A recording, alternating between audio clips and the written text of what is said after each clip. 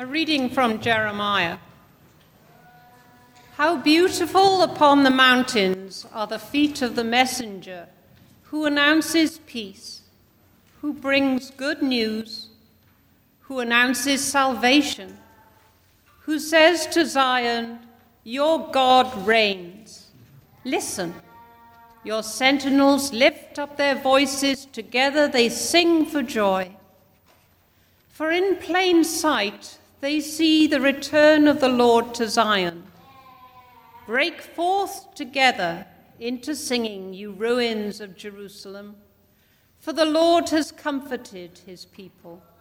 He has redeemed Jerusalem. The Lord has bared his holy arm before the eyes of all the nations, and all the ends of the earth shall see the salvation of our God. The word of the Lord. Thanks be to God. A reading from Hebrews. Long ago, God spoke to our ancestors in many and various ways by the prophets. But in these last days, he has spoken to us by a Son, whom he appointed heir of all things, through whom he also created the worlds. He is the reflection of God's glory and the exact imprint of God's very being, and he sustains all things by his powerful word.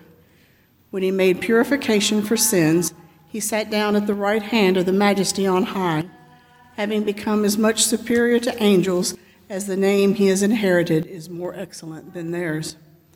For to which of the angels did God ever say, "You are my son, today I have begotten you"? Or again, "I will be his father, and he will be my son"? And again, he brings the firstborn into the world. He says, "Let God's angels worship him." Of the angels, he says, "He makes his angels winds, and his servants flames of fire." But of the Son, he says, "Your throne, O God, is forever and ever, and the righteous scepter is the scepter of your kingdom. You have loved righteousness and hated wickedness. Therefore God, your God, has anointed you with the oil of gladness beyond your companions. And in the beginning, Lord, you founded the earth, and the heavens are the work of your hands. They will perish, but you remain. They will all wear out like clothing. Like a cloak you will roll them up, and like clothing they will be changed. But you are the same, and your years will never end." The word of the Lord. The Holy Gospel of our Lord Jesus Christ according to John. Glory to you, Lord Christ. In the beginning was the Word, and the Word was with God, and the Word was God. He was in the beginning with God. All things came into being through him, and without him not one thing came into being. What has come into being in him was life, and the life was the light of all people. The light shines in the darkness, and the darkness did not overcome it. There was a man sent from God whose name was John. He came as a witness to testify to the light, so that all might believe through him. He himself was not the light, but he came to testify to the light. The true light, which enlightens everyone, was coming into the world. He was in the world, and the world came into being through him. Yet the world did not know him. He came to what was his own, and his own people did not accept him. But to all who receive him, who believe in his name, he gave power to become children of God, who were born not of blood, or of the will of the flesh, or of the will of man, but of God. And the Word became flesh and lived among us, and we have seen his glory, the glory as of a Father's only Son, full of grace and truth. The Gospel of the Lord. Praise to you, Lord Christ. Happy Eve of the Feast of the Incarnation. Today we celebrate a baby that is truly out of this world. And no, I do not mean Baby Yoda, cute as he may be.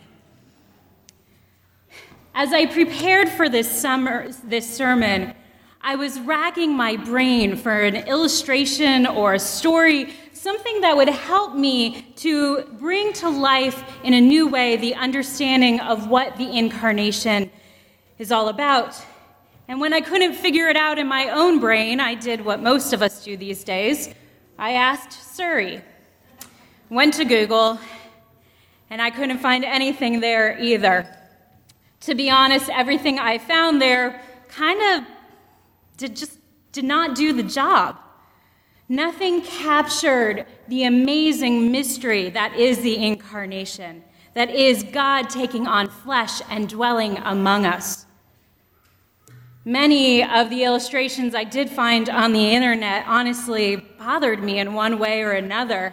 I felt like they either missed some essential, important element of the incarnation, or they just simply got it wrong, or by trying to explain it away in some cute little story, they cheapened the mystery of it.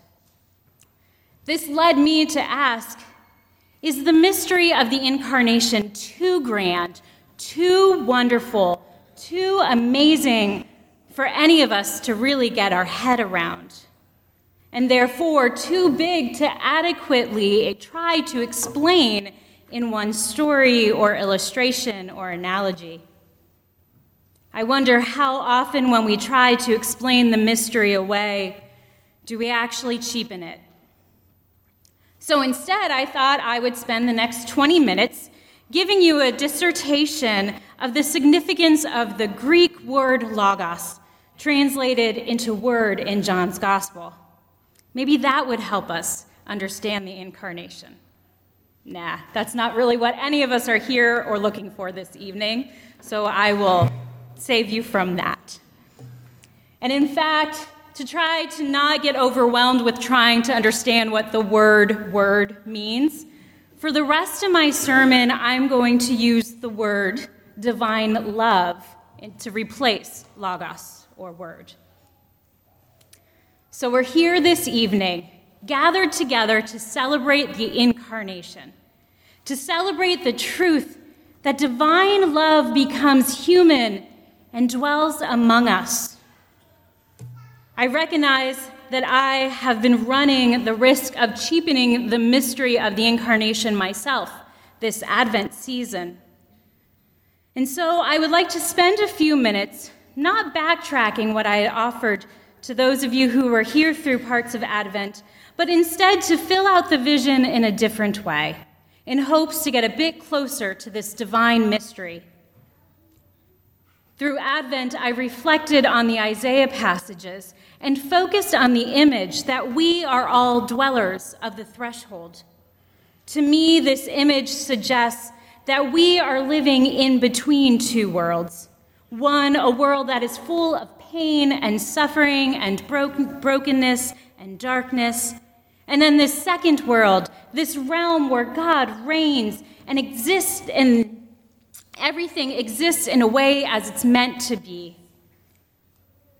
And so on this threshold we stand, not to run away from the darkness, but to hold two worlds together, reaching up to God as God is reaching down to us. And while I think this image is helpful in some ways, at least for me, especially in expressing our role as God's conduits of love, and living into this idea of the now and the not yet, I also think that it might misrepresent the truth in other ways. And the first chapter of John's Gospel shines a light on aspects of the mystery that I may have misguided. First, the image of the dweller of the threshold may give some the idea that the world is nothing but darkness, that it is all broken and bad, that the world we are living in is just a place we are waiting to escape from. And this can then lead to a dualistic thought.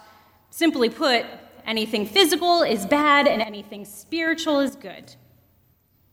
Second, the image of dwelling on the threshold and reaching up to God as God reaches down to us may also give us the impression that God is distant, removed, and somehow has a go-go gadget arm, or more modern ways of saying it, a drone delivery service that extends from God's far-off world to remotely be in contact with us. In the introduction of John's Gospel, these two myths are dispelled.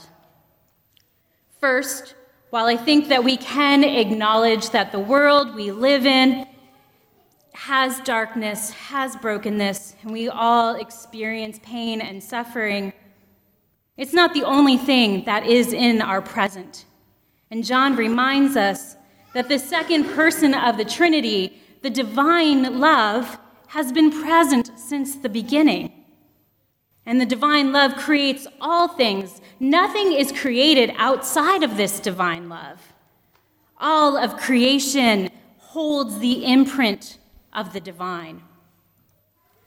So while the Greek philosophers like Plato saw the world we live in as less than, only a shadow of the real self, and the Gnostics lived in a way trying to escape this reality because they believed that all things physical were not only inferior, but were simply put, bad. On the other hand, John suggests that creation holds onto the infused divine love. The divine love creates everything, and none of creation can ever be fully separated from this divine love. So to speak, it's in our DNA. Yes, we live in a world that is broken. But even in the brokenness and the darkness, there is light of divine love shining through everywhere. There has been since the genesis of it all. In this second image of God, when thinking about the dwellers of the threshold, has this idea of this God who is removed and detached, only drone flying into the present. This too is a myth. From the beginning, God has been with humanity. God walked in the garden with Adam and Eve. God, as a wandering traveler, dined with Abraham. God spoke with Moses through the burning bush. As the Hebrew people traveled through the desert, God was the cloud by day and the pillar of fire by night to lead them through the wilderness. God was present in the tabernacle, that portable earthly dwelling place, so that wherever the Hebrews went, they could see a tangible reminder that God was, in fact, with them. God continues to be present in the world throughout all of history, and even today with us. And in an ultimate example of God being present with us, God takes on flesh, becomes a human, and lives with God's creation in this most vulnerable, intimate, and loving way. As Eugene Peterson so lovingly paraphrases, the Word becomes flesh and blood and moves into the neighborhood. While God is completely otherworldly, God is also completely seeped into this world, first as the creator and then as the dweller. The incarnation is a mystery, something more complex and more beautiful than we will ever get our heads around. But that does not need to have us stop from celebrating this glorious event that brought two worlds together more fully. Let's celebrate that God is, in fact, with us. God forms creation, and it is good. And God desires to be with us so intimately that God becomes human. And so what do we do with this good news? One way is by simply acknowledging that the divine love is within each one of us. We are, in fact, sacramental presence of the God in the world. And we carry this divine love within us, and we are invited to not hide this love, but to share it out to the ends of the world. I love the story of Beauty and the Beast, especially the Disney version. I have every line of every song memorized. I love the creativity and the magic of it.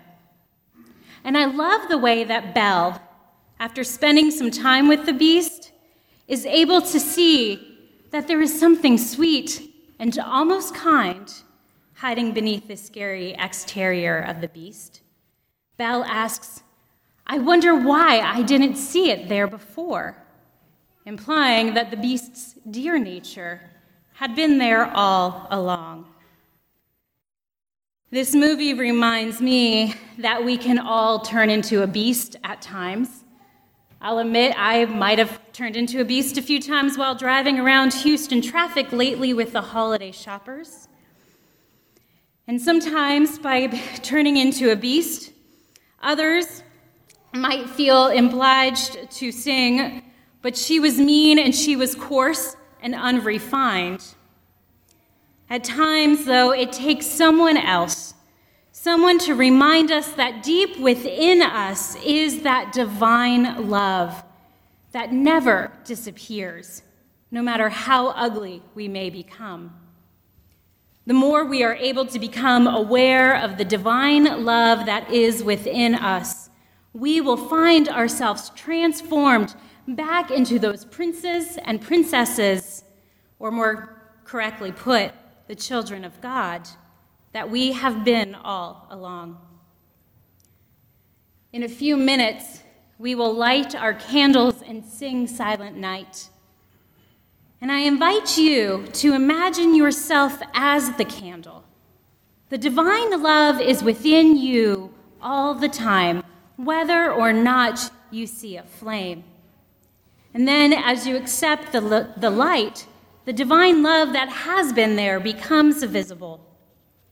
The flame you will receive is visual proof that the divine love is there within you.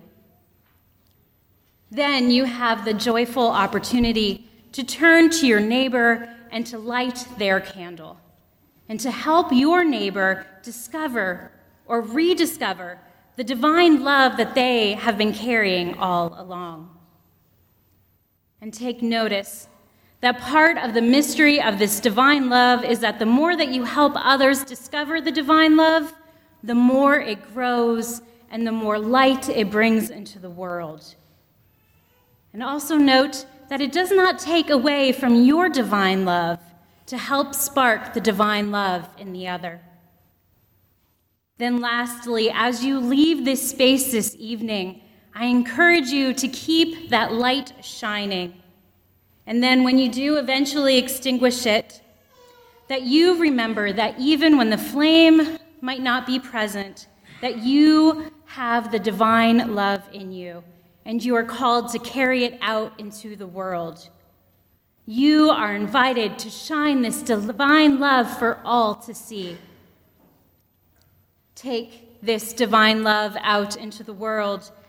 Seek out those dark corners of your life and the world around you that have lost sight of the divine love that is in them. And help them to fan that flame bigger and brighter so that there can be no doubt that the divine love has been with us all along. My brothers and sisters, let the light shine, for God is with us today. I bring you glad tidings of great joy. The light shines in the darkness, and the darkness shall not, will not, cannot overcome it. And what we know, of course, is that visible light occupies such a narrow spectrum of light. That is to say, all the light we do not see. And the mystery of the incarnation is that this very night, light invisible, light itself, became visible before us. Eternal God took on flesh, not veiled in flesh. This is interesting. This is rather unlike the way I operate. God didn't just try to be like us. God infested the earth. God infested every corner of creation and made light that was invisible visible this very night. This is the beginning of our promise of faith, a promise that extends from our birth to our death. There are moments in which we think, particularly in dark times, be they at work or in government or at home, we may find ourselves thinking, what difference can I make? What is one small act of hope or faith or charity amidst so much? The promise is the light shines in the darkness, and the light cannot overcome it. The promise for us today, this Christmas, is that every small act, and of course there are no small acts, of peace and hope, of joy and love, are eternal moments in God, moments in which we make God's invisible light visible to the world. The promise is there is no such thing as a dark switch. There is only a light switch. And there's a mystery today, a mystery that we get when we think about it, is that God chose not to make the light visible in some swarthy hero, not in some egg-headed hidden figures calculator. God chose to make the light visible in a helpless child. This is not the way I would have written the story. The answer to all of our hopes and dreams, all of our expectations, is a child to take care of. That is to say, there's something in the very beginning. We're going to sing Silent Night later, but you realize that's a song about an organ that stopped working in Austria. It's not a song about giving birth to a baby. There's nothing silent about that. Otherwise, call the doctor. No. This is an incredible opportunity for us to think about. God chose to infest the world in a baby that required not just feeding and holding, but also changing and learning. And the promise of the incarnation, I would dare say the challenge, is that the invisible light of God would be visible in your neighbor. And if you can't see the light, perhaps the light is just, hungry or tired or needs a change of one sort or another. And Mary and Joseph make the light visible when they care for the Christ child, and we have the opportunity to make the invisible, infinite light of God visible when we care for those in our world, especially when it's difficult. There is this image we often hear that we are reaching up to God and God is reaching down to us. This story says no. This story says God is reaching all around us, within us, beyond us. We get to hear these churchy words like immanent and transcendent. Maybe you've heard them before. Immanent means alongside you, and transcendent means greater than, above us, out of our reach. Today the story says that God is more present in us than we are in ourselves. God is more present in the world than we are present in the world. God is more mindful of the world than we are. The part of God's presence we get is God's immanence. The part of God's presence we're not aware of is God's transcendence. God is more present in us than we are in ourselves. The Word made flesh dwells among us. We're asked not only to celebrate invisible light becoming visible in our eyes in the person of Jesus. We're asked not only to make the invisible light of God visible in our neighbors, in our family members, in people on TV who make us lose sleep. We are asked to do that. We are also asked to care for the light very carefully. You see, when I was a small boy, I was told that the Bible is the Word of God. But the Gospel of John says that the Word of God is Jesus Christ. And what that means, according to Martin Luther, is that the Bible is like the manger. It holds Jesus, but it isn't him. And the reminder for us in these times is that if we ever think that we're following the Bible and going into darker places, we are following ourselves, and we are not following the light. No, the Word became flesh and dwelt among us as a baby to be cared for. Scriptures are written for us to provide guidance and care, but so that we can follow the light and make the light of God visible. And my friends, it is a challenge for us because everywhere I go, people use the Scriptures to make the world a darker place. That is not the miracle of tonight. Tonight is born an opportunity to follow the Word of God, living and active and true. That's the person of Jesus Christ, made flesh, to care for the infant Jesus and one another so that God's light is made profound and visible. In some ways, it's a funny thing that we come and celebrate because you know what it means. Yay, we get to care for the newborn baby in our boss, in our crazy Uncle Frank, in that person at work that drives us crazy. And that is exactly the gift of today. We get to join God in making the invisible visible in one another. Now we're going to get to practice that in just a second, and that's why you have those candles. Don't worry.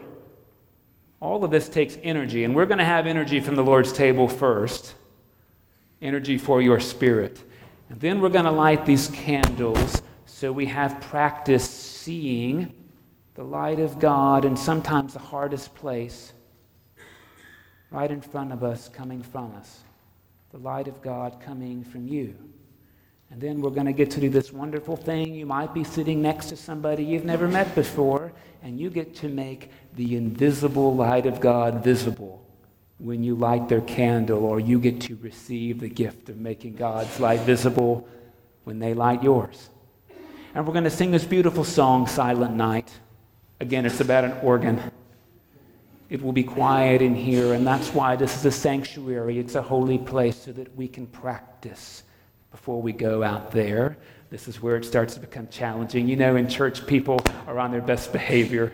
It's a little bit easy. That's good. We're going to have nourishment. We're going to have practice. And then we're going to take our light and we're going to shine it into the lives of other people as we have champagne in the hallway. This is what we're going to do. Nourishment to go home and make light visible.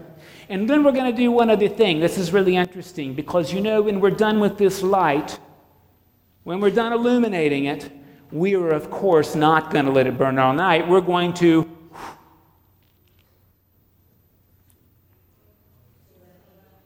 change the light. Because you see, in the Lord, life is not ended. It's changed. And the whole point of today is that even if light becomes for a moment invisible to the naked eye, there is all the light we do not see. And the truth is, I can't always see my light, and I can't always see yours. And that's exactly when the change guides us up, and we say, God, help me follow the smoke. Help me follow the smoke up. Open my imagination to see the Christ child in that nasty person so that I can imagine they're not actually nasty, they're just hungry.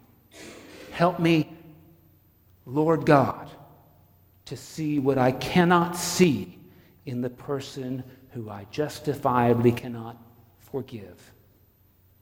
And help me to change them.